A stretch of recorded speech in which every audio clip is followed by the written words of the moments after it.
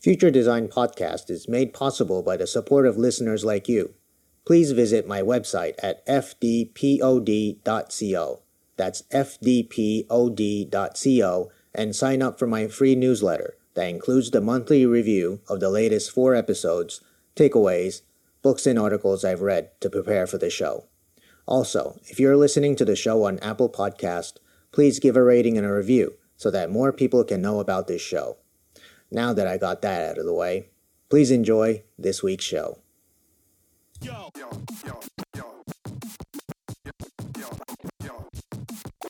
How do we improve the inefficiencies of water usage in our current agricultural system? 70% of our water is used for agriculture, and we're experiencing increasing droughts happening around the world due to climate change. Hi, I'm Takatoshi Shibayama, the host of the Future Design Podcast. In this episode, I have Ole Christian Sivertsen, CEO of Desert Control, that has found a way to liquefy clay and spray it on the desert so that the sand can be used to grow crops. Liquid nanoclay has been tested in the deserts of Dubai and is showing remarkable results in retaining high amounts of water and nutrients in the sand to allow for desert farming. Well, thank you very much for coming on to our show, Ole. I've noticed your work on CNN. I read an article about desert farming, and you're using a special technology that has been invented about maybe less than a decade ago. I've read a lot of articles and research done around desert farming, which includes vertical farming, droplet irrigations, using solar energy, which is one of the really very intensive part of farming in deserts is energy, right? And also how to get water. So some are using seawater to do this, some are dipping into the aquifers. I wanted to know a little bit more about what your technology is, which is called liquid nanoclay, which is something I never heard of before. So first of all, thank you very much for being on our show. Well, thanks for reaching out. Let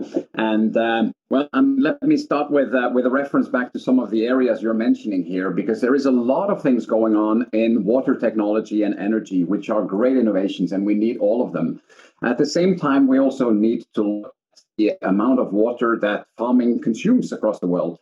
And if we look at that, more than 70% of all fresh water on the planet is consumed by agriculture and for food production. Mm. And in a scenario where the United Nations, in their reports, predict that by 2025, 1.8 billion people will suffer absolute water scarcity, I think we also need to take a hard look at how do we optimize and how do we grow better crops and more crops with less water. Mm. So liquid nanoclay comes into play in that arena, really on improving the hygroscopy, or the soil's ability to both absorb and retain water and nutrients. So that's where we fit into the picture. And of course, we will need water. Water and air is crucial for all life. We're focused on making sure that the soil can retain more of the water. It's a big issue, around the world as well. With we hear about more extreme weather, more droughts. We have all these increasing temperatures that are causing death to spread, and as that happens, temperatures rise in a more vicious cycle again. So you look at sort of what's happening around the world when it comes to the loss of fertile topsoil, this really thin membrane around our planet that accounts for maybe 90% of everything that we eat and even what we wear. That thin membrane is getting thinner and thinner. And the challenge with that is that we'll have to, very, very quickly find alternative sources if we cannot reverse it. The other challenge is with regards to water is that the thinner it gets, the more mineral rich that soil will be underneath, very sandy, and that will require even more water than the 70% of all fresh water that we're consuming today. So we need to address the issue of that, combined with soil health, combating desertification, and protecting land from degradation, and really championing cultivation of healthy soils for a healthy planet. That's our target. Yeah. So the liquid nano clay, as you said, the clay actually absorbs water so that it retains water for a prolonged period of time compared to regular irrigation methods or regular soil. Now, when you use the word liquid nano, can you explain to us what exactly that means? Yeah, I mean, if you can imagine, I mean, it's correct as you say that clay retains more water and also nutrients when it's at the right proportions or the right concentrations. There is also a reason why we use clay in pottery. That's because at the condensed stage, no water will get through it. So you really want to get this right thing, the right concentrations and the right particle sizes of clay into the specific soil. And soil everywhere around the world is different. So no soil is the same. There is difference in the composition of how many percents of sand, silt, and clay, organic matter, pH levels, salinity, and so many factors that are different. So really what we are meaning when we're looking at it from a naming perspective of liquid nano clay is that we need to look at clay from clay and the soils from really a micro and nano perspective to understand the tiny elements of that soil in order to figure out what is the best way to cultivate that soil to make sure it becomes a healthy soil and can retain water and nutrients. And the other side is that, I mean, if you imagine, a lumpy bulk of clay and trying to work that one into the ground, that's not easy work, right? Yeah. I mean, I sometimes make a pizza, Italian pizza on a Saturday night, and I think it's sometimes cumbersome just to get the flour into the dough there, right? Right. And then just imagine this sticky, gluey thing and getting that into a porosity and nicely distributed thing into sand and soil. I mean, I wouldn't even go there and try it, right? Right. Yeah. So it's about sort of getting the particles to be separated from each other. So that we're talking about sort of the basic theory of matter and the physical properties of the particles in that clay, so that we can have them not to become that lumpy matter, to separate them from each other and to have them down to a particle size that is small enough for this clay to be able to percolate into the soil by itself in a non-intrusive way. So we don't have to dig it in or till it in, because if we dig and till solutions like this into the soil, then we risk both damaging the complex ecosystem that is down there, roots and filaments and hypnea from fungal systems and stuff like that. And secondly, what happens when you till and turn that soil heavily to work something into it is that there is already a lot of carbon locked into any soil. And when you get the carbon exposed to the surface, the carbon reacts with oxygen, and that reaction turns into carbon dioxide, which is CO2, that escapes into the atmosphere. So that's why kind of liquid nanoclay and sort of getting to this specific liquid is sort of the story behind the name. Interesting. And I assume that because it's called liquid, you break it down to such a small level that it can be almost like a liquid form. And how do you actually spray this on to the soil that you have? So I know that from the article that I read, your experiments are done in Dubai, where it's completely a desert, sand, and probably there's not much nutrition there as well. So, and to be able to mold these things into the actual sand that's in Dubai, how do you go about doing that? Yeah, so let me answer the part on your sort of the liquid first. The second part about liquid is that the particles are so small that you will have them, and the reason why this is a good solution as well is because it's not about compacting the soil and just making it sticky so it sticks together by applying a lot of clay into it.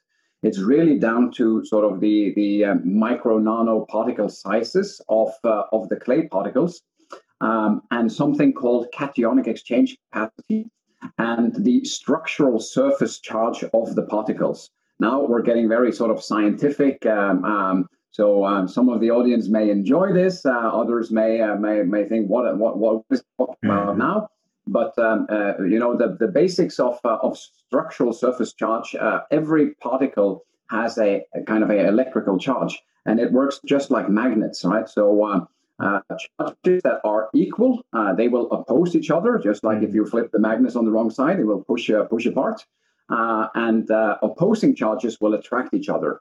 So there will be opposing charges between these tiny clay flakes or plates and the sand particles. So they will, like magnets, attach themselves around and create like a snowflake structure that expands the surface area around every grain of sand that is in your sandy soil. That creates microporosity, small porosity areas and aggregates in your soil that allows for air to come in, and allows also for water to come in. And now the second part comes in. It's actually the cationic exchange capacity and this surface charge that also has to retain the water in this situation, because you don't want to clog up the soil so that it's just about sort of slowing down the filtration level or the speed that water filters through. Then you'll get other problems, right? Water will not come in, and when it rains heavily, everything will just wash over your land. You want to keep it porosity open so that it trickles into the soil and filters through. But you want to make sure that once you stop applying irrigation water, as an example, on the top, the water will be retained. And if you apply more water than this soil needs, it will just continue going through. But it's then about reducing irrigation to keep the right moisture level. If you're on the side here would have a part of your land that was not treated, and you stop putting irrigation water on it, it would continue to trickle through, and then the top soil would be dry again, right? Whereas here it would be retained because of these, call it these magnets that I say, that also attracts and holds on to the charges of the water molecules. And that's sort of the whole concept behind our innovation. Right.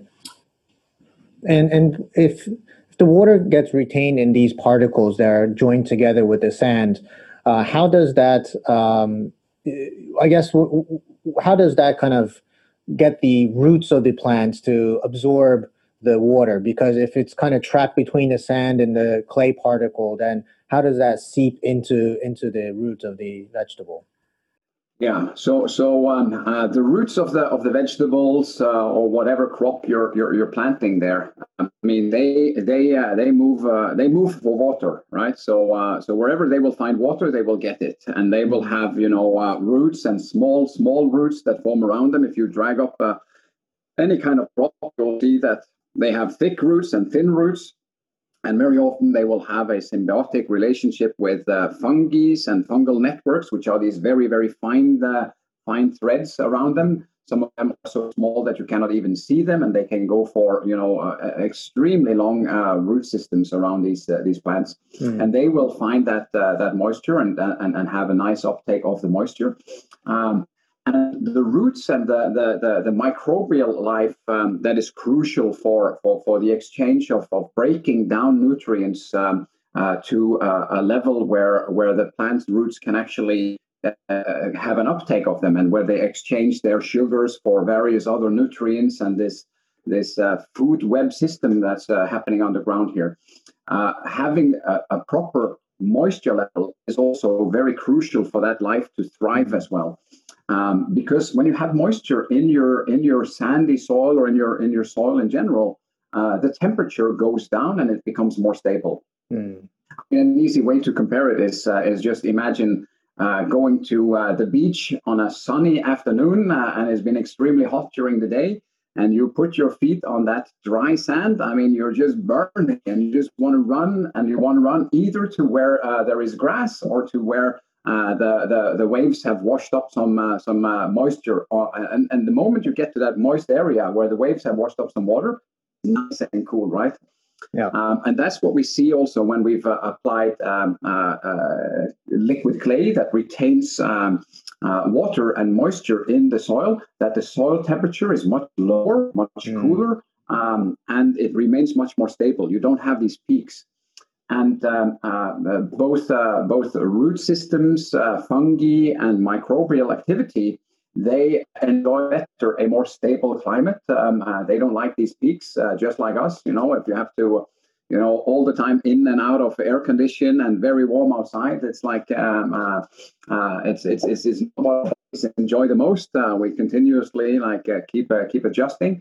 And if it gets too warm, we get lazy and we fall asleep, or if it gets even too warm, we perish, right? So that's also how life underground works. And that is why this is such an impactful solution to both reduce water consumption by up to 50%, and it also stimulates better soil health, and it is very positive for the biodiversity underneath our feet. Of course, as you said, deserts may be scarce in nutrients at times. I mean, there is some soils that still have a lot of nutrients even in deserts, and a desert is not necessarily a damaged or degraded ecosystem. They are very complex ecosystems that you need to have respect for as well. So when you want to cultivate something there, you need to understand how you're impacting that ecosystem.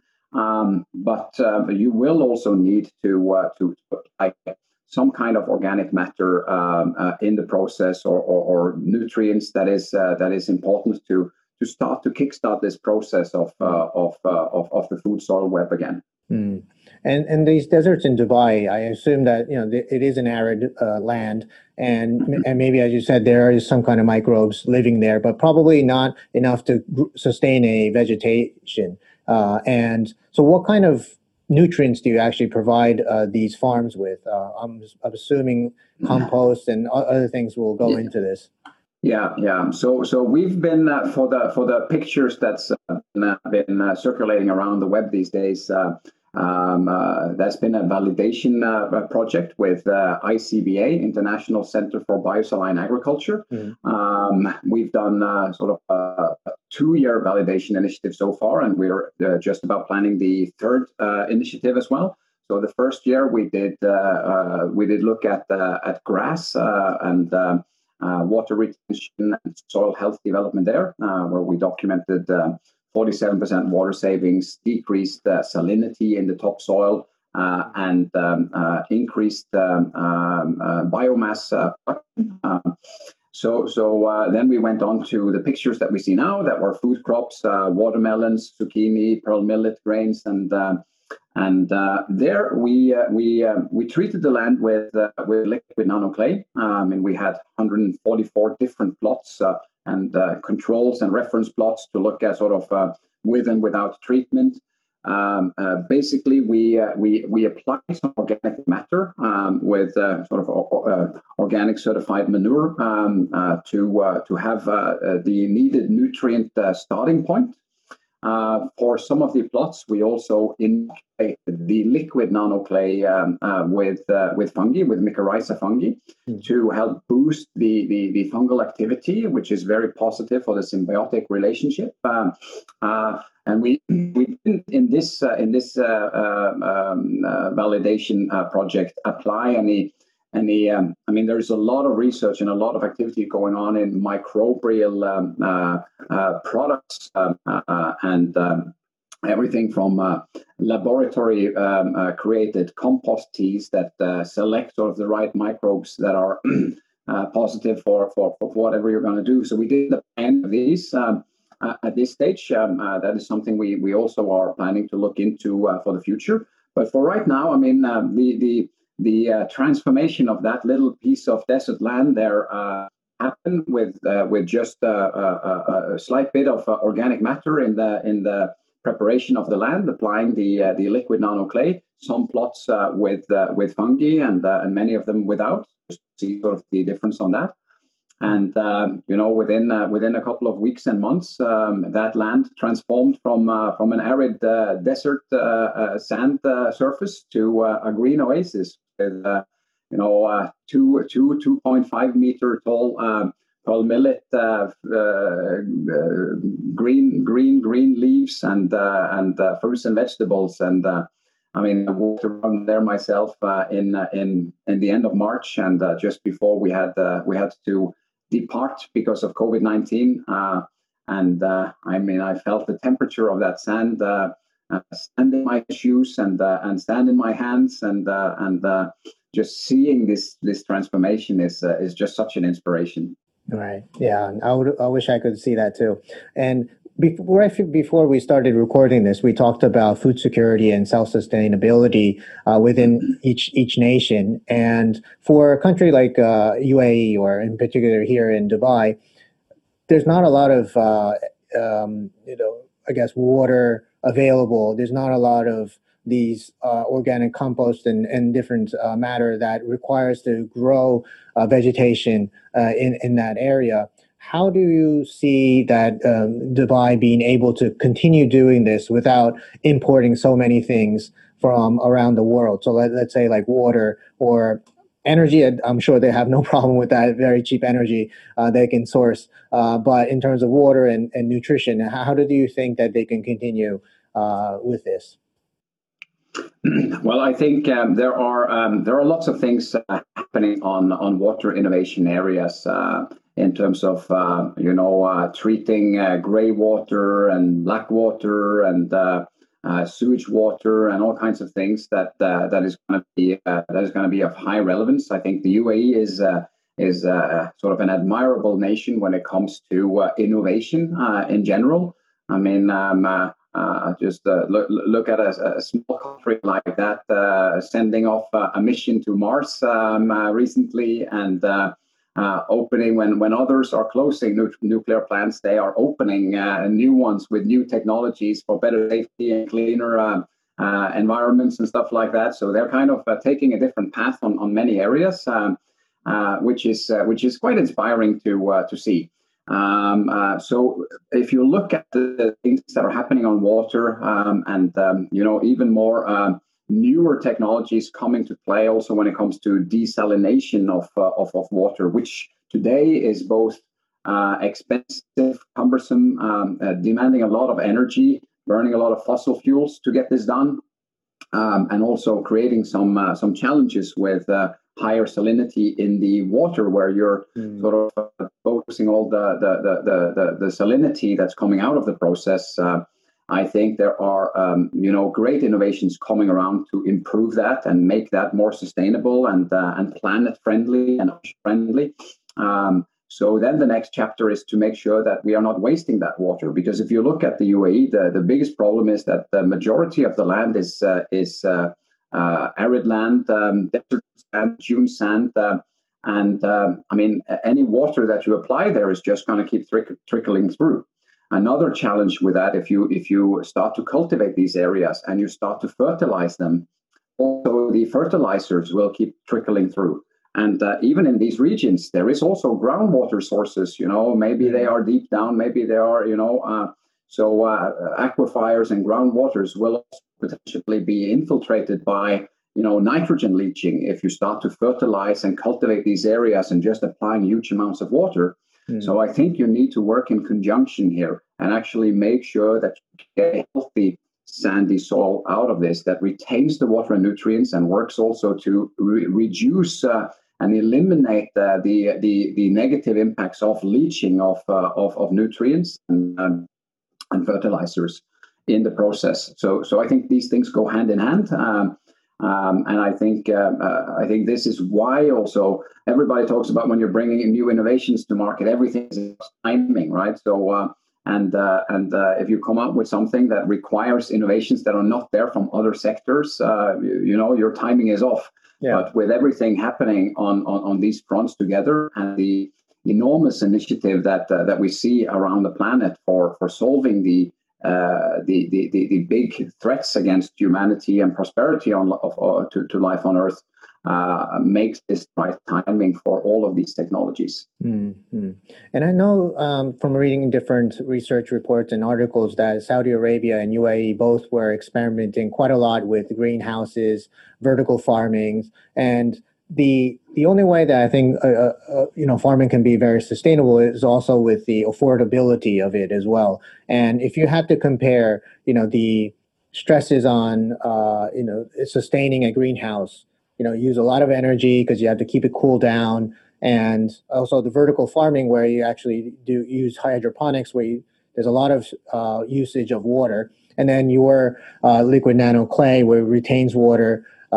And how do you compare the cost structures of that, and how do you think the viabilities are for those type of farming technologies?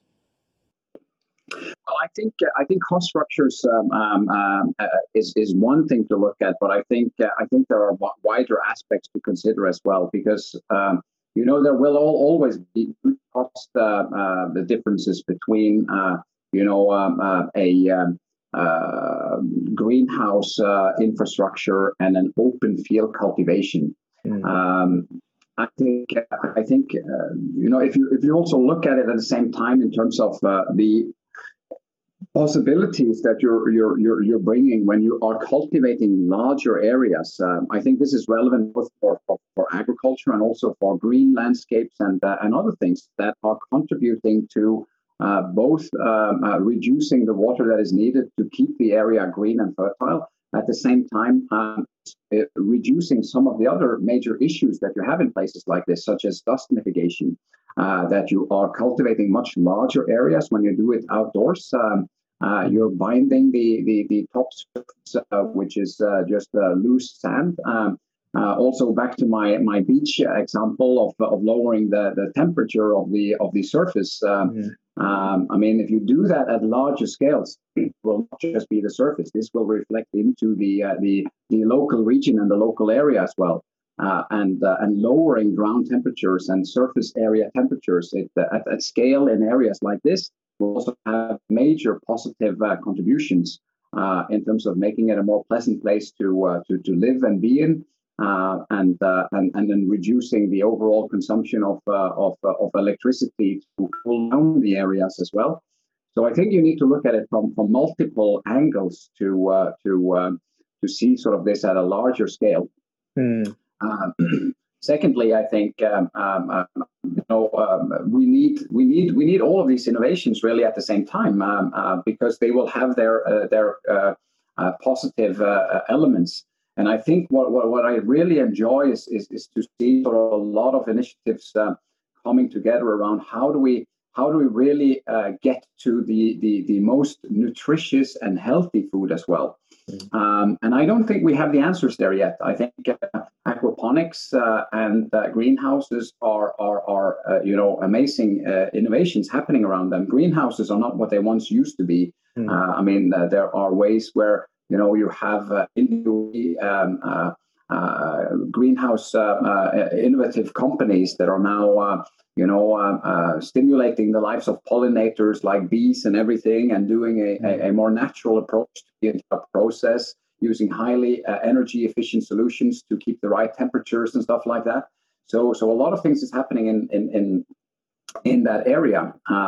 But at the same time, we don't yet know the answers, and there are questions to be answered as well, such as why is food in general today less rich in micronutrients, and will we be able with these closed environments to change that and get the micronutrients back into these to the food that we're eating? Because what we don't understand, 95% of the species on Earth, on terrestrial land Earth, probably reside underneath our feet in the soil. And it's an enormous ecosystem and a very complex ecosystem of biological life that all work together. And there are probably wars going on there between some of these microbes and species, and there are the ones that are protecting the plants and feeding the plants, and all the nutrients needs to be broken down by various types of microbes and species there that are eating them and excreting them and eating each other, and then breaking it down until these micronutrients are exchanged for sugar with plant roots, with fungi and stuff like that. And are we able, with innovation and science and technology, to recreate nature's wonders of everything from photosynthesis to this advanced system down there? We don't have those answers yet. I have not seen it, so I think we we need to think about ways to make sure that we keep on driving down paths of both working in harmony and concert with this amazing ecosystem in the soil, and creating sources of new innovations on the side through technologies such as we do within greenhouses and aquaponics and other areas. Yeah, I agree. I mean, I think there's ways for many different technologies to survive in this world, and the amount of degradation that we cause this environment, we need to come up with more and more different ideas and different ways to recreate the world that we live in. At least maybe recreate, as you said, might be a little bit different because maybe it's some kind of God's work, but try to keep what we have right now and sustain the level of what we have right now, because our world is going to probably get more and more difficult to live in with the growing population and the need for various food sources. So I think that what you're doing in this farming sector, whether it's in deserts or it can probably go out to different types of arid lands in the world, and I hope that you can grow this business a lot more. So could you tell me a little bit more about what's next for Desert Control and how you want to go about growing your business? Yeah, I think that the need for what we do is enormous because, correctly as you say, I mean, we're growing as a global population, and we know that just by the projection that we currently have, this planet needs to generate more food in the next 40 years than the planet has produced over the last 500 years altogether, right? So there is definitely need for all of the technologies. At the same time, we have desert spreading and loss of topsoil of something like, according to the United Nations, 12 million hectares per year of fertile land that perish to desertification and droughts. And 12 million hectares doesn't really say anyone too much. But if you break that down to something that we may recognize, the size of football fields, it's something like more than 30 football fields every minute that are just wiped out. So these are the challenges that we need to address. I know that the ability and creativity and adaptability of mankind and humanity is so enormous that we will overcome these challenges, and that's what we are focusing on in Desert Control as well, to be part of the solution to these problems. So what's next for the company? Well, we are still early stage, so we've been focusing sort of the first almost a decade really of early stage testing and validation. I've also spent many years of my life in the software and the IT services industry. So whenever you hear something has taken 10 or 15 years or whatever to bring out, so it's like, this what's going on? Because in the software industry, we can debug things that we are developing every hour or multiple times per hour. But when you're dealing with nature, you need a plant cycle or a calendar year between every bug fix. And then you also want to make sure that the long-term impacts are not going to be harmful in any way, and understanding what this will do. So you will maybe need like 2 times 5 years cycles to make sure that you have something that is really sustainable and positive to the environment. And then you need to get external validation, which is what we've been focusing on the last 2 years together with International Center for Biosaline Agriculture. Because if you only try to validate everything yourself, no matter how good your intentions are, sometimes you get biased and you get some intentional based outcomes. So it's super important to work with very professional, independent organizations to make sure you get good validation on everything that we do. We've spent 2 years now, the last 2 years on that. And prior to right now, we did not focus on then starting to build very efficient equipment or solutions to produce this liquid clay at scale, because you don't want to invest in something before you really have spent all this time to make sure it's the right solution. So we have sufficient validation. We know that the liquid nano clay LNC is working as we are expecting, and has the positive effects and no harmful side effects. So now it's time for us to start to scale up. So we We raised a seed funding round short of $5 million that we finalized and closed March 20th this year. And with that funding, we are now focused on building the first prototypes of the scaled up versions of the production equipment that can produce this liquid nanoclay in close to the areas, or actually on the fields that we are treating, because we don't want to have huge amounts of liquid shipped around the world. That's a very negative footprint. We want to do this locally. We want to be able to, hire locally and build, create jobs and opportunities in local communities around the world that has the positive ripple effect of healing the land and creating more jobs in agriculture, saving water, producing more food, and all the other things that we talked about, and make that happen with circular economies and capacity development in local communities. So that's why we are focused now on really getting these first semi-autonomous business units of field process equipment developed. The first prototype is expected to go into testing now in a couple of weeks.